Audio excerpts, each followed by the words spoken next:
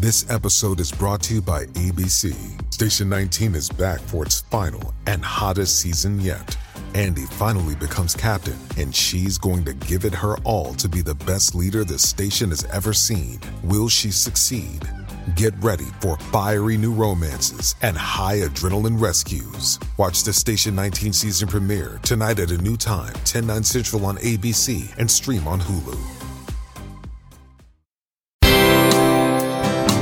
Bill O'Reilly here, and I'm warming up. Stand by for the O'Reilly Update Morning Edition. But first, on this Tuesday over the weekend, I watched the 1961 movie Judgment at Nuremberg, a brilliant film with a powerful message for today's America.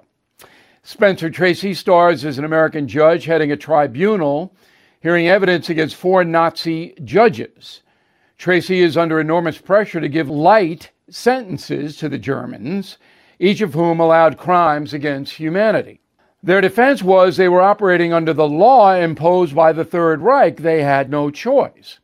The Nazis in the end are sentenced to life, and Tracy explains the dignity of the decision by defining what true justice really is. It's supposed to ignore politics and favoritism. The mandate is punishment must fit the crime. Rationalizations are no excuse for hurting people. Today in America, the justice system is falling apart. We routinely see prosecutors fail to protect us from guilty criminals. We're witnessing a politicized FBI and attorney general. Honest outcomes in criminal courts are increasingly in doubt, as guilty people often walk free. The same is true in civil court, where legions of dishonest lawyers try to destroy people for money. Rarely are these defamers and perjury accommodators sanctioned by the legal system. If things continue to decline in the American justice system, anarchy will emerge. Back after this.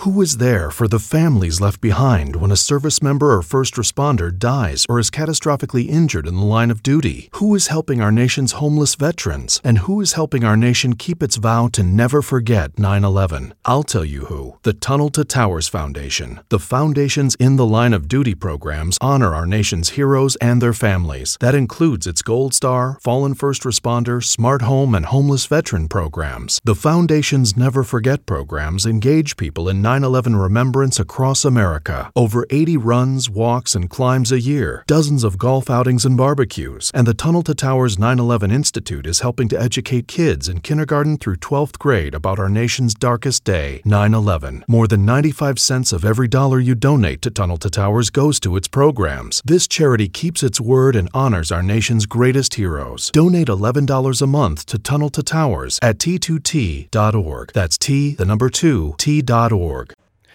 That is the Morning O'Reilly Update. More analysis later on.